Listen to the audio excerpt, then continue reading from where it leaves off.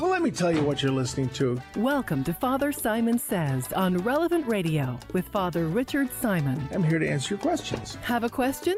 Give us a call. 1-888-914-9149. As any question you may have about the Lord, the faith, and the church. That's 1-888-914-9149. This is, in fact, a radio show called Father Simon Says on Relevant Radio.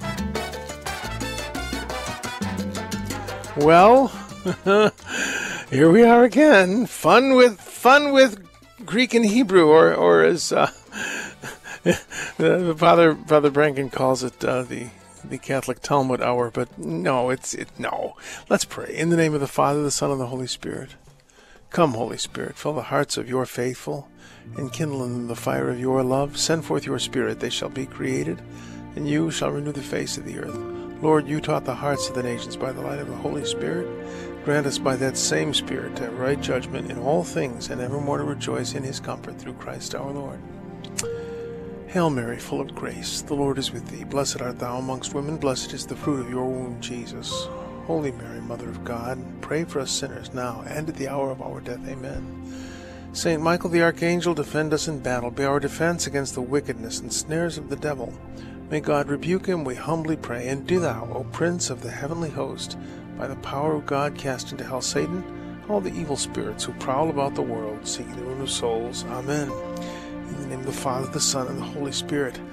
I was listening to the Patrick Madrid show today, and I noticed that he has a different idea than I do. Somebody I called in and talked about the Last Judgment, and I firmly believe that Scripture says we shall know as we are known, and the Last Judgment is a time when, or a moment when all things come to light, whereas Patrick believes that if we've confessed our sins, that those won't get broadcast. And he may be right. I mention this because this is an important idea. Not whether the judgment is, not the nature of the judgment. I don't know the nature of the judgment. This is just what I'm thinking from what I've read. And Patrick is saying something different from what he's read. Well, what does the Catholic Church teach? Precious little about most things. Somehow people look at the church and say, I want an exact answer as to the color of socks I should wear on Thursday. And that's not going to happen. We live by faith and not by sight, Scripture says. And, the Catholic Church, I don't believe, teaches this. Theologians might have an idea. They may be right, they may be wrong. It was rather a shock to people the other day at the Feast of St. Thomas Aquinas to find out that he didn't believe that life began at conception. Well, he was wrong. St. Thomas Aquinas was wrong. Yes, about that he was, I think. Or he didn't believe in the Immaculate Conception. Well, I think he was definitely wrong. And if the church had defined it as a doctrine, he would have said he was wrong. Are you getting my point? That there's a lot of things that we just have to leave to the Lord. We can speculate about them, and personally, I suspect that Patrick is a better speculator than I am. He's very well informed, and me, Greek verbs, Hebrew nouns, I'm okay. But beyond that, meh. So I would pay more attention to what Patrick says. But you see, the point is that we can get all bejeebered. That's a very technical term. We can get all bejeebered about these fine points, and it always amazes me how people who should be kind and loving are furious at each other. Even all I haven't even started the scriptures, and I'm off the topic. But the story of Gulliver and Lilliput, the Lilliputians and the Brobdingnagians, I think it was Brobdingnagians, were at war over which end of the egg it was proper to break, the smaller or the larger end, when you were eating soft-boiled eggs. That sounds so silly, but we go to war about pretty much things not much greater. But it's important to me. Well, good, I'm glad. You got to understand that Jesus once said to, when Martha was all upset about Mary sitting at the feet of Jesus, and he said, "Tell my sister to help me." And he said, "She's taken the good part." And that's what it says in the text, the good part. It won't be taken from her. And I think most people sympathize with Martha, but she was all upset with her sister not doing the housework on this great occasion. Well, Jesus said to her, Martha, Martha, few things are required. Some texts say few things, some things say only one thing is required. Well, which is it? Few things or one thing? I don't know. But I would say it's both. So you got to learn to live with faith. And that's what we're going to be talking about today eventually. But right now, let us open the big book on the coffee table. You know what I'm talking about.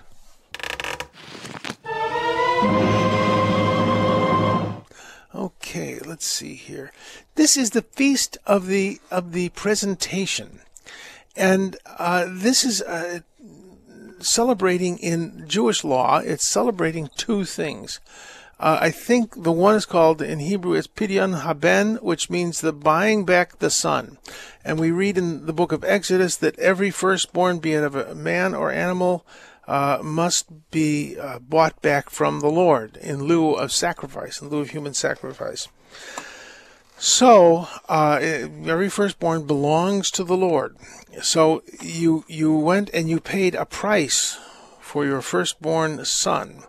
There were all sorts of kind of permutations. The Levites had a different obligation, and they already belonged to the Lord. It gets confusing. But normal, everyday Jewish person had to pay a certain price. In fact, to this day, Orthodox Jews, some Orthodox Jews, when their first son is born, they will find someone whose last name is Cohen or Kaplan or Kogan, who is thought to be a descendant of Aaron, and they'll give them $10. They're paying the price of the firstborn.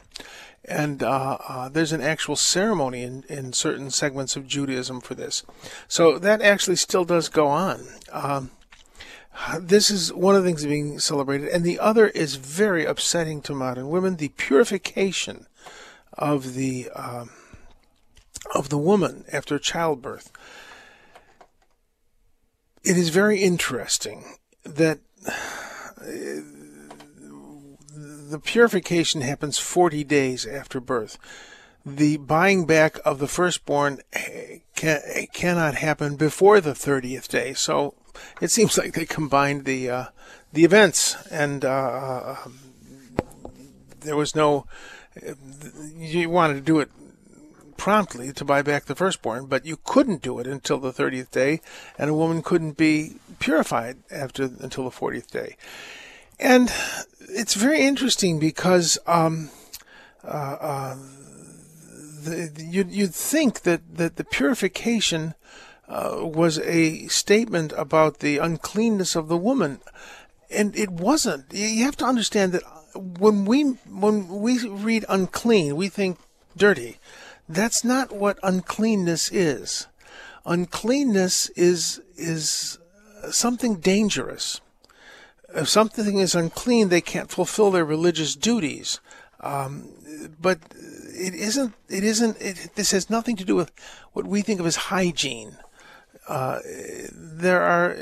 I should have. Actually, I looked it up on my other computer, which is in another room, which I'm not going to go get now. But the 40 days of uncleanness actually gave a woman a vacation. Have you ever thought of it this way? She did not have to perform her religious duties. She did not have to jump at the beck and call of husband, that sort of thing. So it was actually a time of rest. And I remember when I was a kid, we still did it. Women were churched. I think in more traditional circles it is still practiced. And the idea was that you were absolved of your religious duties for 40 days. And that gave you time to bond with your child. So it was not what we would think of now as somehow this is unhygienic. But the idea of blood being sacred, thus it is unclean, is a very important biblical idea. Blood belongs to the Lord, and so there's an uncleanness about it. In the birth process, there is a lot of blood involved, most usually, and this was a matter of great awe and respect. So when we look at it from our standards, well, women are unclean after childbirth, that's the nerve of those chauvinists. That's not what's going on at all. It's much more about the sacredness of life, the sanctity of women, and, well, frankly, a much needed time of rest for a woman. All right, so that's interesting. Well, I want to move on here just to the next passage because it says something very odd. It talks about Jesus, the high priest, who is a faithful high priest before God to expiate the sins of the people because he himself was tested through what he suffered. This is a very interesting idea, which is repeated in the letter of the Hebrews. Son though he was, he learned obedience through what he suffered. That's also I think that's in the 4th chapter of the same letter. But this idea of testing through suffering, this is interesting. First of all, it's the word for temptation or testing. Same word in Greek, perazin.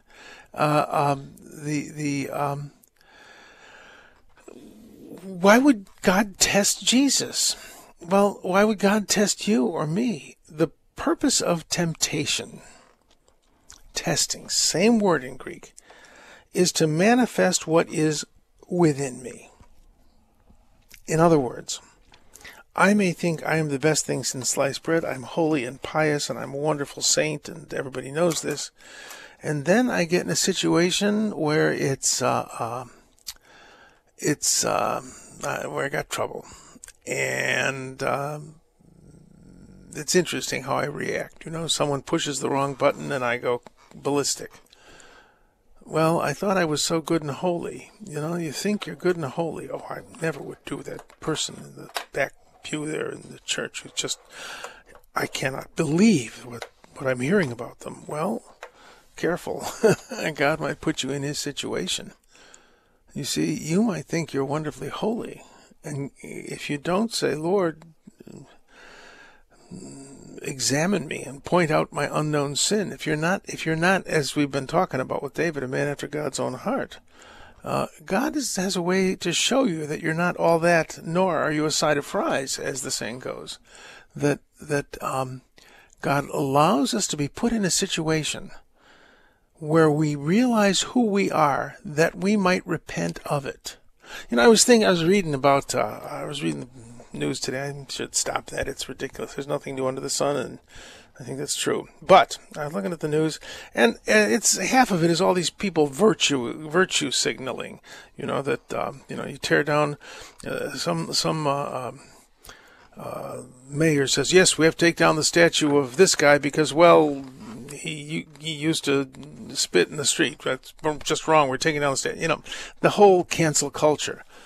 And it's so funny when a corporation or a government or a government official decides to join the cancel culture. Why are they doing that? Oh, because they deeply believe. I think it was somebody who was all upset about the way that the Native Americans were treated by the church and the Spanish conquerors. And it was reprehensible. But now we want to say, oh, that's terrible. Well, yeah, it happened. It was terrible, and it's our fault, and we move on. I remember dear Rabbi Lefkowitz, may he rest in peace, it was de rigueur for German students visiting this country to go to a synagogue. And Rabbi Lefkowitz would welcome them, and these kids would be crying and just grieving. And he'd say, what? You didn't do this. Your parents didn't do this. Maybe your grandparents did this. This isn't your fault. But, they were just so virtuous in their guilt. It occurred to me that virtue signaling, which is trying to be more repentant than repentant, is necessary. Virtue signaling is the opposite of confession. Virtue signaling is the opposite of confession. Confession is, I did this, it was wrong, I'm sorry. Virtue signaling is, I couldn't, this is what a terrible thing. You see the difference? One is trying to cover up or to make oneself look virtuous. That's what Saul did, and he lost the crown. David confessed his sins and was a man after God's own heart, as we've been saying. So this idea of testing, God tests us to show us what's in our heart that we might repent. Well, that doesn't answer why would he allow Jesus to be tested? Because there were people who needed to know what was in Jesus' heart. And I think one of them was the devil. You see, Jesus in the fullness of his humanity needed to be absolutely dependent on his heavenly Father, but also I think that the constant questioning by the devil might have been, who is this person? Who is this person? Well, so Jesus was tempted, not so that he might know what his sins were, because he had none, but that the world and the devil and the flesh might know what his virtues were. So I think that's very intriguing, the idea of temptation. That temptation, even temptation, has a purpose. God allows temptation that we might repent. And most of us, when we see something that we need repenting for, we virtue signal and protest that, we would never do such a thing. Instead of saying, yep, did it, and I'm ashamed, and I am repentant. Help me, Lord. Totally different attitude. Just a thought on the idiocy of virtue signaling. God wants us to be virtuous, as I always say. The devil wants us to feel virtuous, and there's often quite a difference. All right, let us go to a break. I want to speed up a little because we have, come on, brain. We have, I want to do a little bit more extended word of the day, and I do have a few letters to read. So you can call in. We'll open the phones at 888-914-9149, 888-914-9149. We'll be right back.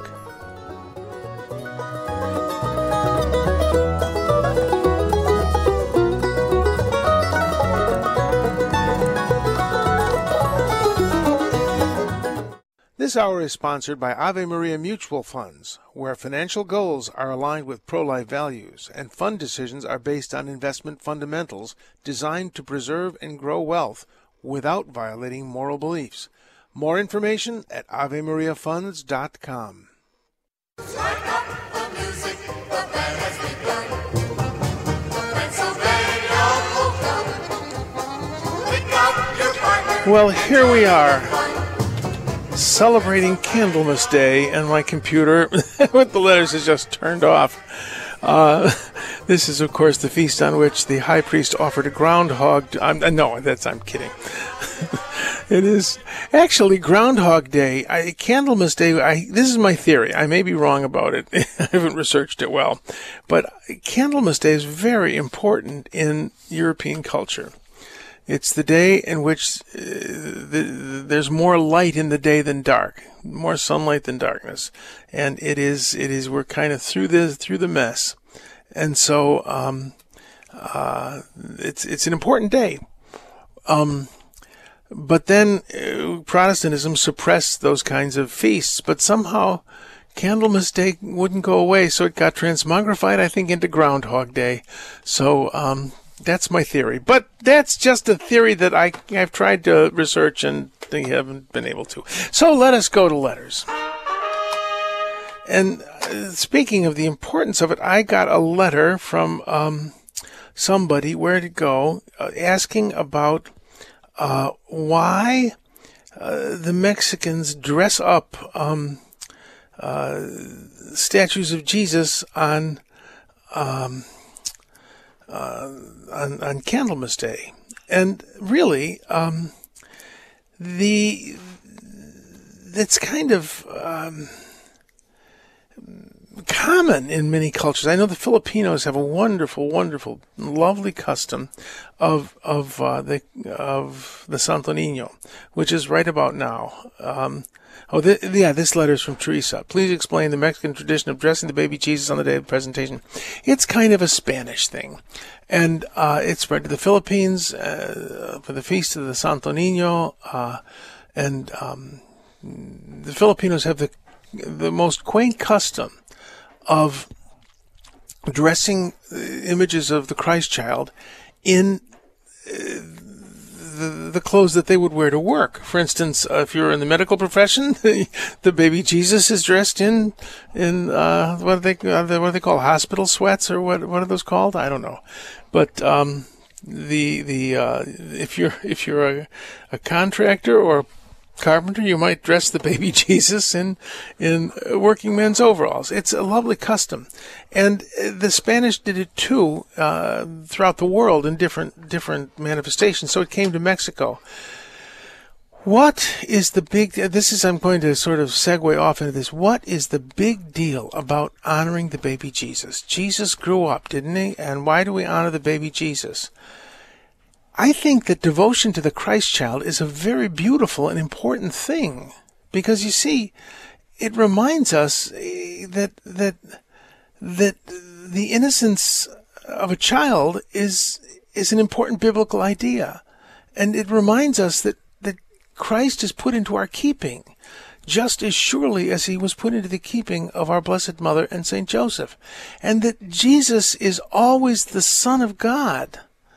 So this is a dimension of the Messiah that we celebrate in the Feast of the Presentation. What do we read? The one whom you seek will suddenly appear in his temple. That he appeared as a child, and that's what we're celebrating when we honor the Christ child. So devotion to the Christ child, I really do think, is not inappropriate at all. We want kind of a grown-up Jesus. Well, we get a grown-up Jesus, we get the Christ child, we get Christ on the cross, we get the risen Lord. So devotion to the Christ child is a devotion to a dimension of our life as Christians, in that Christ is placed into our hands for safekeeping. And I think that's a beautiful idea. So at any rate, so that just a thought about that. Why do they do that? The Spanish custom that spread all over the place, and is a beautiful custom that, well, I think perhaps it wouldn't be a bad thing were it to come back. All right, this is from Elizabeth. I would ask if you knew someone so incredibly stupid as to believe in the existence of good and bad sin. Well, somebody like that's talking to you. When I was young and you heard venial sin, you didn't have to go to confession, and Monsignor wouldn't be that upset with you. Mortal sin, good Lord, and only the Lord knows what Monsignor would have done. Monsignor O'Brien would have probably come out of the confessional and dragged you out like Padre Pio. So this idea of good and bad sins, I think a lot of people really do think of venial sins as okay sins, and there's no such thing as an okay sin. Venial sin will not send us to hell, but it makes us more accustomed to sin, and it sort of sets us up for bigger temptations from the devil. So there's no such thing as a good sin. But Elizabeth, I have known people, and was one in my youth, who thought, venial sin, not so bad. All right, let's see here. All right. This is a letter from Laura in Raleigh, and she's asking about highlighting her Bible. My Protestant friends highlight and write in their Bibles. I thought this was sacrilegious, as our family Bible on the coffee table is held in such high esteem. Don't mark up the one on the coffee table, but get yourself one that you can mark up. There's nothing wrong about highlighting your Bible. Remember, the Word of God is Jesus. These are the Scriptures, and we've been highlighting them since they were written, and making notes on them. So, no, I really don't believe there's anything wrong with it. Now, however, can I write it on a separate page? Sure, you can. If you're still hinky about marking your Bible or highlighting it or underlining it, you can do it on a separate page. And the voice of mine just said, get multiple Bibles. I remember my favorite theologian, the Reverend Billy Bob, who said, if your Bible's too good to mark up, throw it out and get one that isn't too good to mark up. That's a good suggestion. The thing is not the page as we treat it with honor, but marking it up is not treating it with dishonor. It's trying to squeeze every last drop of wonderful Bible truth out of it, and I don't think it's at all wrong. So there. This is from Maureen. Let's see here. Can you please give some insight into Jesus' words? Those outside, everything comes in parables, so that they may look and see but not perceive, and hear and listen but not understand, nor they may not be converted and be forgiven. Jesus is quoting, oh dear, I should look that up, but Jesus is quoting the book of Isaiah, I believe. I think that's Isaiah, in which Isaiah is stating a fact. This people's heart has grown coarse. And Jesus is not saying that he speaks them in parables in order to harden their hearts, but to invite more simple people into the mystery of the kingdom, the secrets of the kingdom, by means of parables. So he's not saying, I don't want them to hear. I do want them to hear. Isaiah spoke the truth. I'm hoping I'm right that was Isaiah. I'll have to look it up, but I'll look it up in the break. But no, Jesus is not intending to hide the truth from them. Also, let's see. Jesus is most certainly not trying to hide the truth from people or hide these secrets of the kingdom. He's trying to explain them in a way that they can understand. Let me do one more letter here. This is from Eva. Oh, it's very interesting. You often quote one of your favorite smart cookies. This is Dr. Brant Pitre, to the effect that Your Excellency Theophilus is one of the sons of Annas, who had filed a lawsuit against Paul. Now I am slogging through the Gospel of Luke, and I don't see that. Well, no, you'd have to look outside the Scriptures for that. Look up Annas, the sons of Annas, look up Theophilus, the high priest, and you'll see it there. Now, I've added to it that I wouldn't be at all surprised if he was high priest when Saul was delegated to go take care of the situation in Damascus. That's just a supposition, a possibility from me. But let me look this up. I should have looked this up. Where's the right keyboard? Sometimes I tap away at a keyboard and nothing happens on the computer. That's because I'm tapping on the keyboard.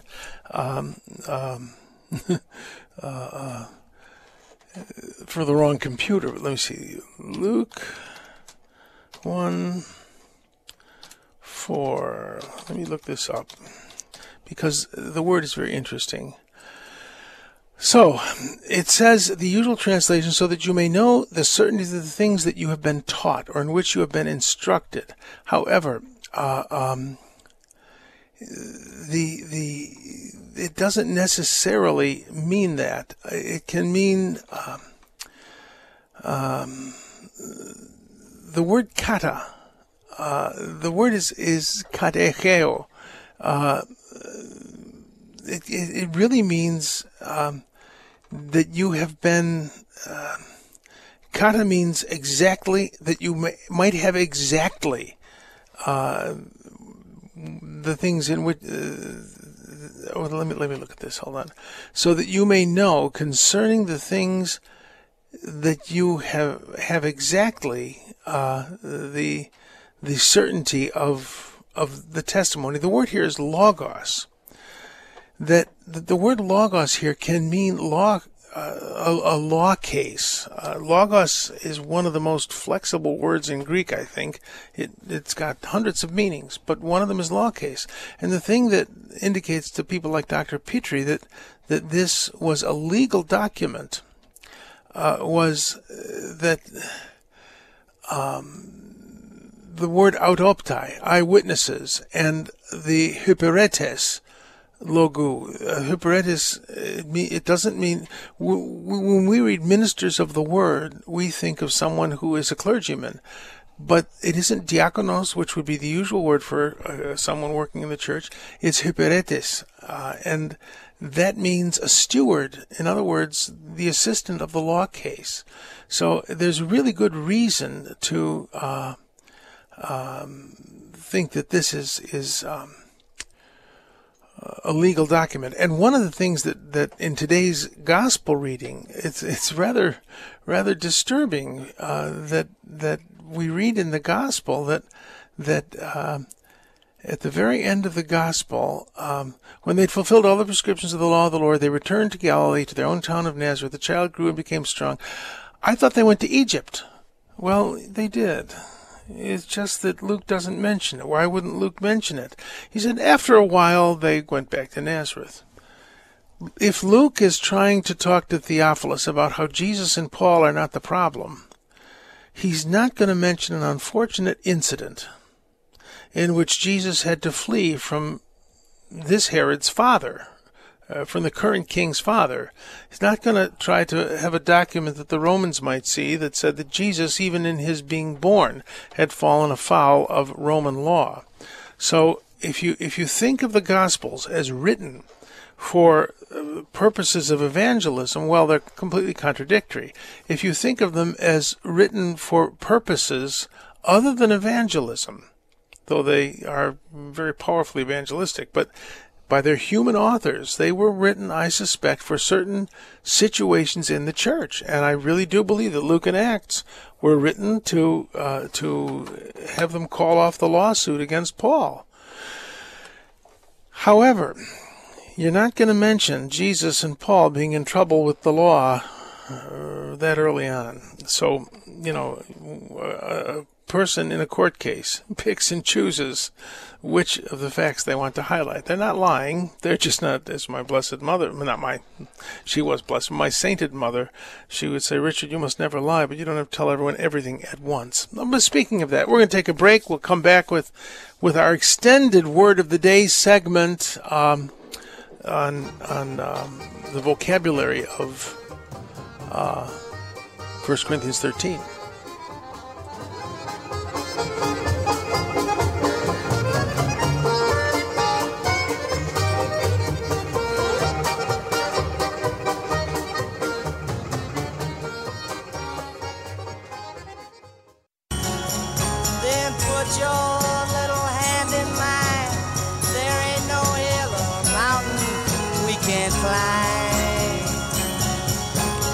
Well, one of the things I want to talk about is moving mountains, not climbing them. 888-914-9149, 888-914-9149, and let's go to the Word of the Day.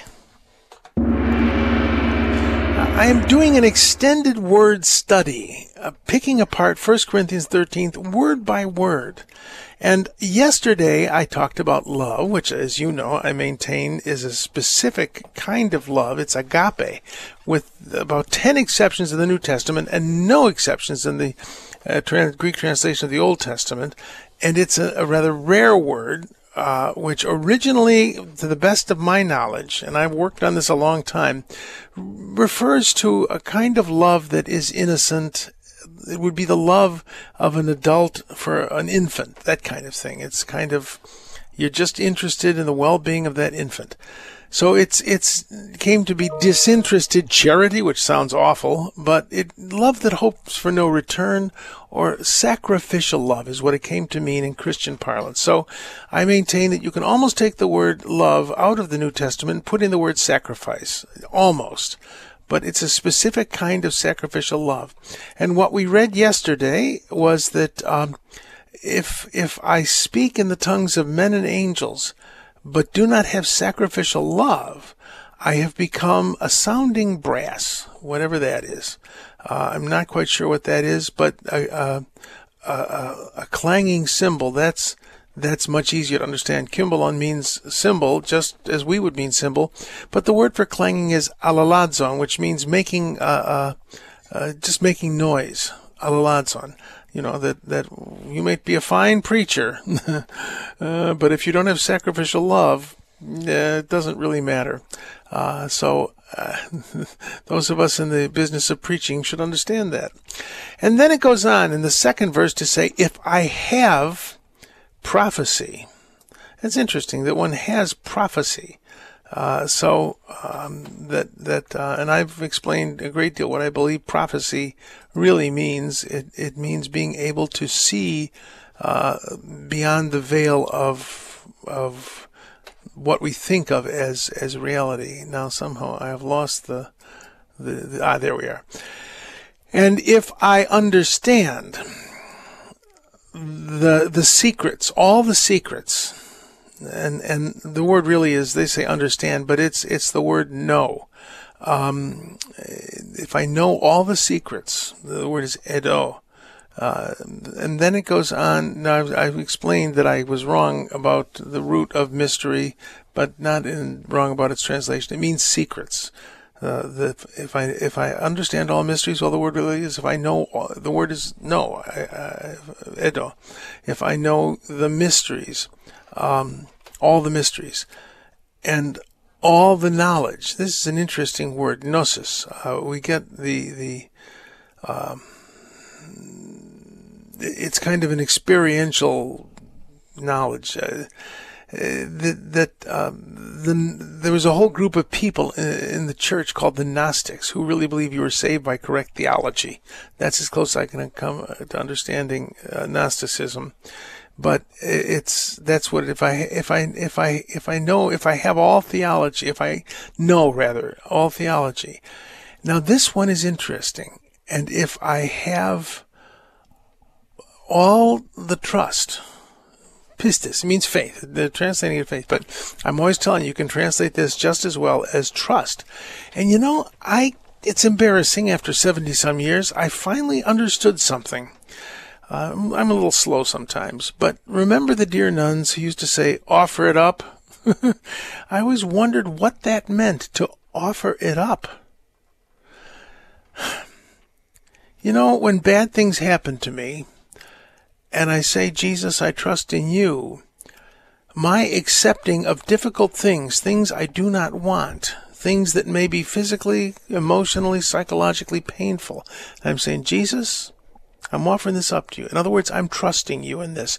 It's a salvific act of trust. When Jesus says, go your way, your faith has saved you, saying your trust has saved you. And when bad things happen, and the dear nuns said, offer it up, she is saying, make this an act of faith to the Lord. So I think that's what it means when I say, I'm offering this up. In other words, just as Jesus offered up his sufferings on the cross, saying, Father, into your hands I commend my spirit, so too, when I face difficulties and I say, Father, into your hands I commend my spirit, that's offering it up. And then he goes on, if you have trust enough to move mountains, but don't have sacrificial love. If I understand these things, but I don't have sacrificial love, I have nothing. I am nothing. Or if I have not love, I am nothing. This idea of moving mountains, I've seen people actually stand and try to move a tree. There was a rabbinic phrase about moving mountains, that he was wise enough to move a mountain, to solve a great problem, is to move a mountain. I don't know that Jesus wanted us literally to go around moving mountains. I've never moved one except, when the weight is up, it's kind of moving a mountain. But I digress.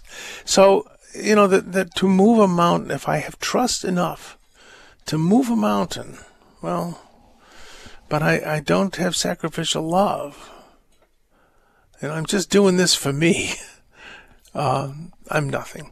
So understand these ideas, and I'm going to have more fun with this, because I do think it's an important chapter of Scripture, that if God is love, we should certainly understand what love is. Because I think a lot of people, myself included, need work on this. All right, let's go to phone calls. Buddy the Elf, what's your favorite color? No.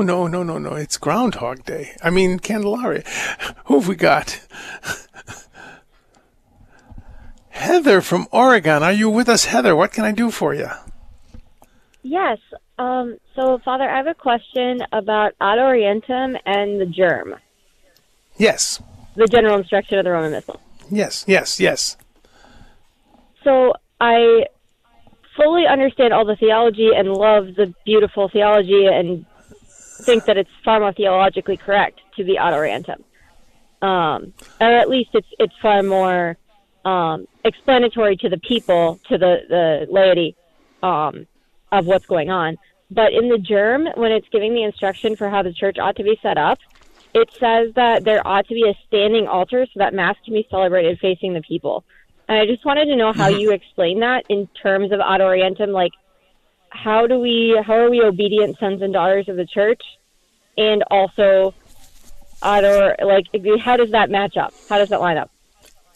Well, if you read it in Latin, it's a little different than in English, and it doesn't say that what the general instruction of the Roman Missal seems to say that any new altars, as I recall from when I was but a lad and we did this, it wasn't expected that if you had an altar that was built in and facing the wall, that you had to move that out. However, any new altars should be made so that you can walk around them. And the idea was that the Mass could be celebrated in either posture. Now, this is 60, 70 years ago. And again, as I always say, we obey our bishop because that's pleasing to God. But you kind of forced my hand here because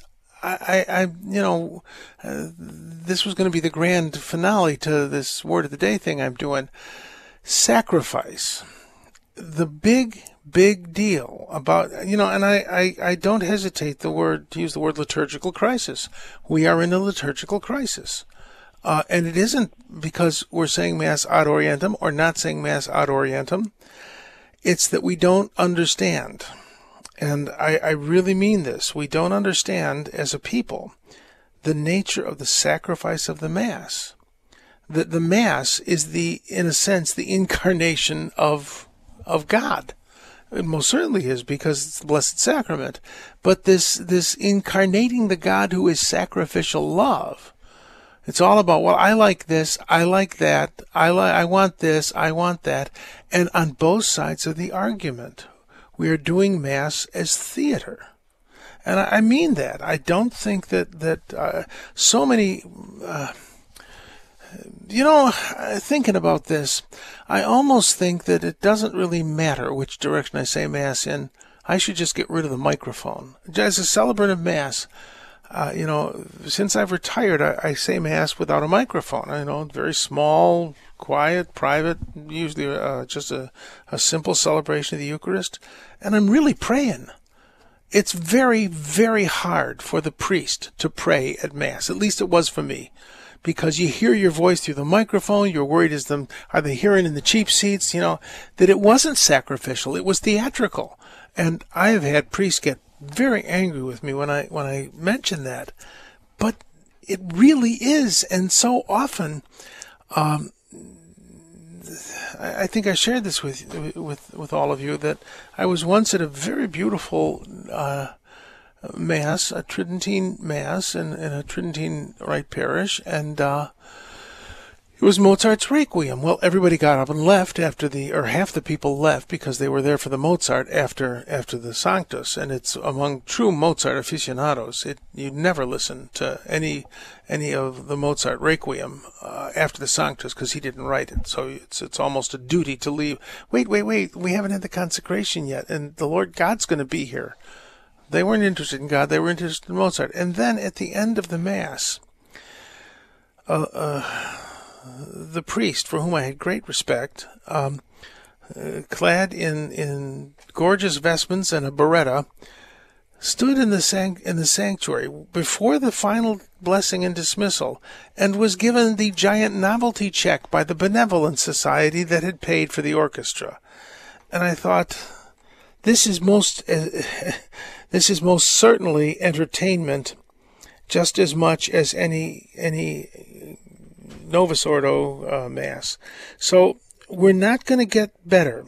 This isn't going to get fixed until we, the clergy, and following us, we the people, really understand that Mass is a sacrifice. It is the incarnation of sacrificial love, and I go to Mass to kneel and worship before God sacrificially. We don't prepare for Mass. We don't, the general instruction of the Roman Missal you mentioned, it says you should be silent before Mass in time of preparation. After Mass, it doesn't talk about that. It doesn't insist on it. But it does insist on silence before Mass, preparation for Mass. We, on both sides of the argument, are arguing from, I think, our personal preferences, and not from an enhancement of the sacrificial nature of the Mass. And I think we need to think about that. How do we remember that the Mass is a sacrifice? So I don't know if that comments on your statement. So how do you, as a faithful believer, do this? First of all, you obey your bishop, especially if it's sacrificial to do so. You obey your bishop, and you prepare for Mass, whether it is ad orientem, Novus Ordo, Tridentine, Byzantine, one of the many forms of the liturgy. Prepare for it. Make sure that you are offering yourself with Christ on the cross for the salvation of the world. Does that help a little? Yeah, so it's not contrary. My main concern is it's not in opposition to the church, like the church's actual rubrics to have the Mass celebrated ad orientem. No. If you look at it in Latin, it certainly does say that so that either can be done. At least that's as I read Latin, and I taught it for 25 years and studied it for 10 more. I'll go read the Latin. So I'll go read the Latin and not just the English then. So thank you so much, Father. But really again, appreciate it. You're welcome, but I do remind people that if a bishop in your diocese has said something, that's part of the sacrifice. You obey the bishop. All right. Who have we got now, dear voice in my head? She punched a button there, didn't she? Oh, well. Grace from Wimberley, what can I do for you? Throw me a softball, Grace. Throw me a softball. Hello, Father. Thank you for taking my call. Felicidades en la Candelaria. Yes. Yes. Did you do the tamale thing? Do you do the tamale thing? We usually do, but this year I didn't get tamales. Oh, yeah. Let me tell. Hold on for a minute, Grace. Let me tell people that on the feast, I think. Now, correct me if I'm wrong. On the Feast of the Three Kings, you have a sort of cake, and into it is baked a little plastic image of the Christ child. And whoever chomps into the Christ child has to buy tamales on Candlemas Day for everybody in the Candelaria. It's a great custom. We used to do it when I was in a Spanish parish. Okay, Grace, now you can ask your question. Yeah, thank you. But it is true. And so I live now here in Texas, in Wimberley. Actually been here for many years, and I try to follow some of my traditions. One of them is that we end Christmas today, like we used to do at my home. Yes. 40 days after Christmas. But now I'm in a place where I'm really searching more for meaning. Why 40 days? Why, first of all, why we did it in Mexico, but now I'm much deeper in my faith. So my question is, okay, so yes. The Holy Family, Joseph, Mary, and Jesus, according to this scripture that we read today, 40 days after they took Jesus to the temple for the purification of the Blessed Mother, Luke doesn't say anything about the flee to Egypt. But Matthew doesn't talk about says they went to Egypt, yes. Yeah, I explained why Luke didn't mention it. He was trying to defend the ministry of Jesus, and he wasn't going to mention that Jesus was in trouble with the law on the day he was born. So that's why. But are you asking about the timeline? When did these things happen? Estás preguntando del progreso. ¿Qué pasó primero? ¿Qué pasó después? Is that your question? Yes, but also there is a little bit more than that. Oh, all right. So I went, I always imagine, and not always, especially this. Grace, you're cutting in and out. Are you on a speakerphone? I'm having a hard time hearing you. Oh, no, okay, dear, it's not a good connection. Probably because I'm moving my phone, so let me see. Oh. Can you hear me well now? That's better, yes. Okay, I'm sorry. So I imagine what happened after Christmas for the Holy Family. What happened during this, if it is indeed 40 days, I imagine, because this is the last day that we hear about baby Jesus. After today, yes. We start pretty much, we're very close to Lent. So I'm trying to put my place, you know, Well, where the Grace, Holy Family were. first of all, Yes. ancient historians didn't think of history the same way that we do. They were more interested in meaning. And so the idea that the Magi came, we always picture them coming on Christmas Day or on a few days after. The scriptures don't say that. And I do think the Magi came, but it would have been after the presentation. So I would think if we're looking for a timeline, Jesus is born, he is circumcised, not in the temple, because you don't have to be circumcised in the temple. Then there's the presentation, and then the visit of the Magi, and then the flight into Egypt. That would be reasonable to think that's the succession. But the reason that the different texts of Scripture mention different things and appear to have different timelines is because they're being written for different purposes and to explain different things. If the Gospel of Luke is a legal document, they're not going to mention Jesus escaping into Egypt. If it's about the fulfillment of prophecy, which Matthew seems to be, they will mention the fact that Jesus was revealed to the world, because that's a very prophetic thing. And speaking of prophetic things, Drew is coming up. Can you get more prophetic? I don't think so.